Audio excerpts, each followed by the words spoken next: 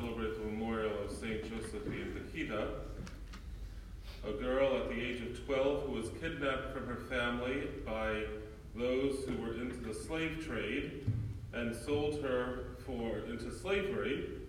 She had many different owners in her life. Most of the early ones she had were very mean and cruel to her. They beat her. Finally, she was purchased by an Italian who brought her out of Sudan and back to Italy to be a nursemaid for his children. And in so doing, he really transformed her life because she lived with the Canonese sisters, and that is where she was introduced to the Christian faith, eventually converting and becoming a Catholic herself. When her owner saw her devotion and her dedication to the faith, he gave her freedom, in which she then joined the community of sisters and became a nun and served her life serving the Lord through that community.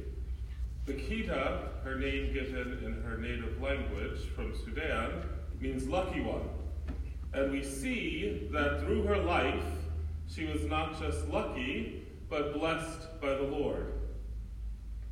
As we reflect upon the life of St. Pecchie, what we need to also recognize is that to this very day, in Sudan and parts of Africa, slavery still exists.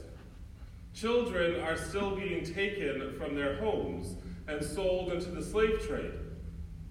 The United States no longer is involved in this, but the Muslims in the Middle East are the ones who are purchasing these children now. So what we are reminded of is that this still exists, and you and I must enter into prayer and action in trying to stop this cruelty to humanity. St. Josephine Pecchie was a lucky one. She was blessed. She did not spend her life in slavery, as many do.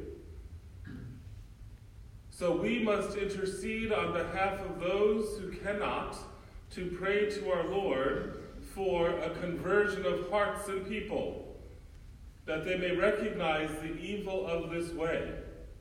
They must recognize that stealing children from families at young ages is not a good thing. So, my dear friends, let us pray through the intercession of St. Josephine Pecchie.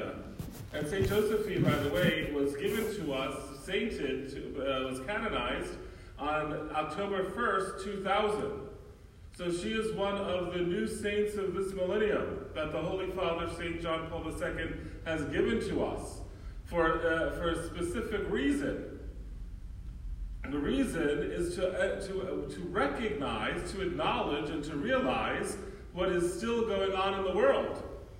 The sad part about us as Americans is that we are myopic. We are focused only on ourselves very often and don't realize what is happening out in the world. As Americans, we are blessed. As Americans, we are technically Pecchie. We are lucky ones. We are blessed by God. This does not exist outside of this world. This does not exist in parts of the world, and many parts of the world are suffering.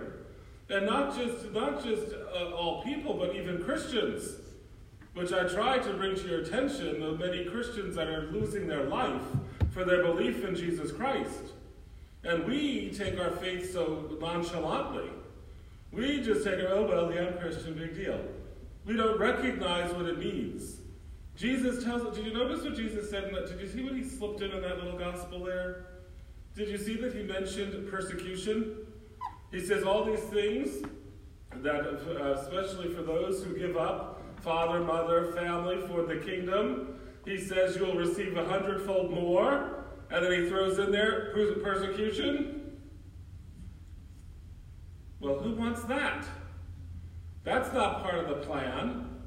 However, it will continue to be part of the plan until mankind's hearts are converted to the Lord. So let us pray, my brothers and sisters, first not to be surprised that persecution exists. Secondly, to remind ourselves of the need for the conversion of hearts.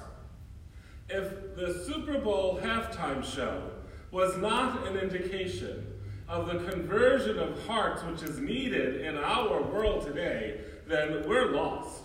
We have no hope of realizing what our duty is in our prayerful desire to bring all to the Lord.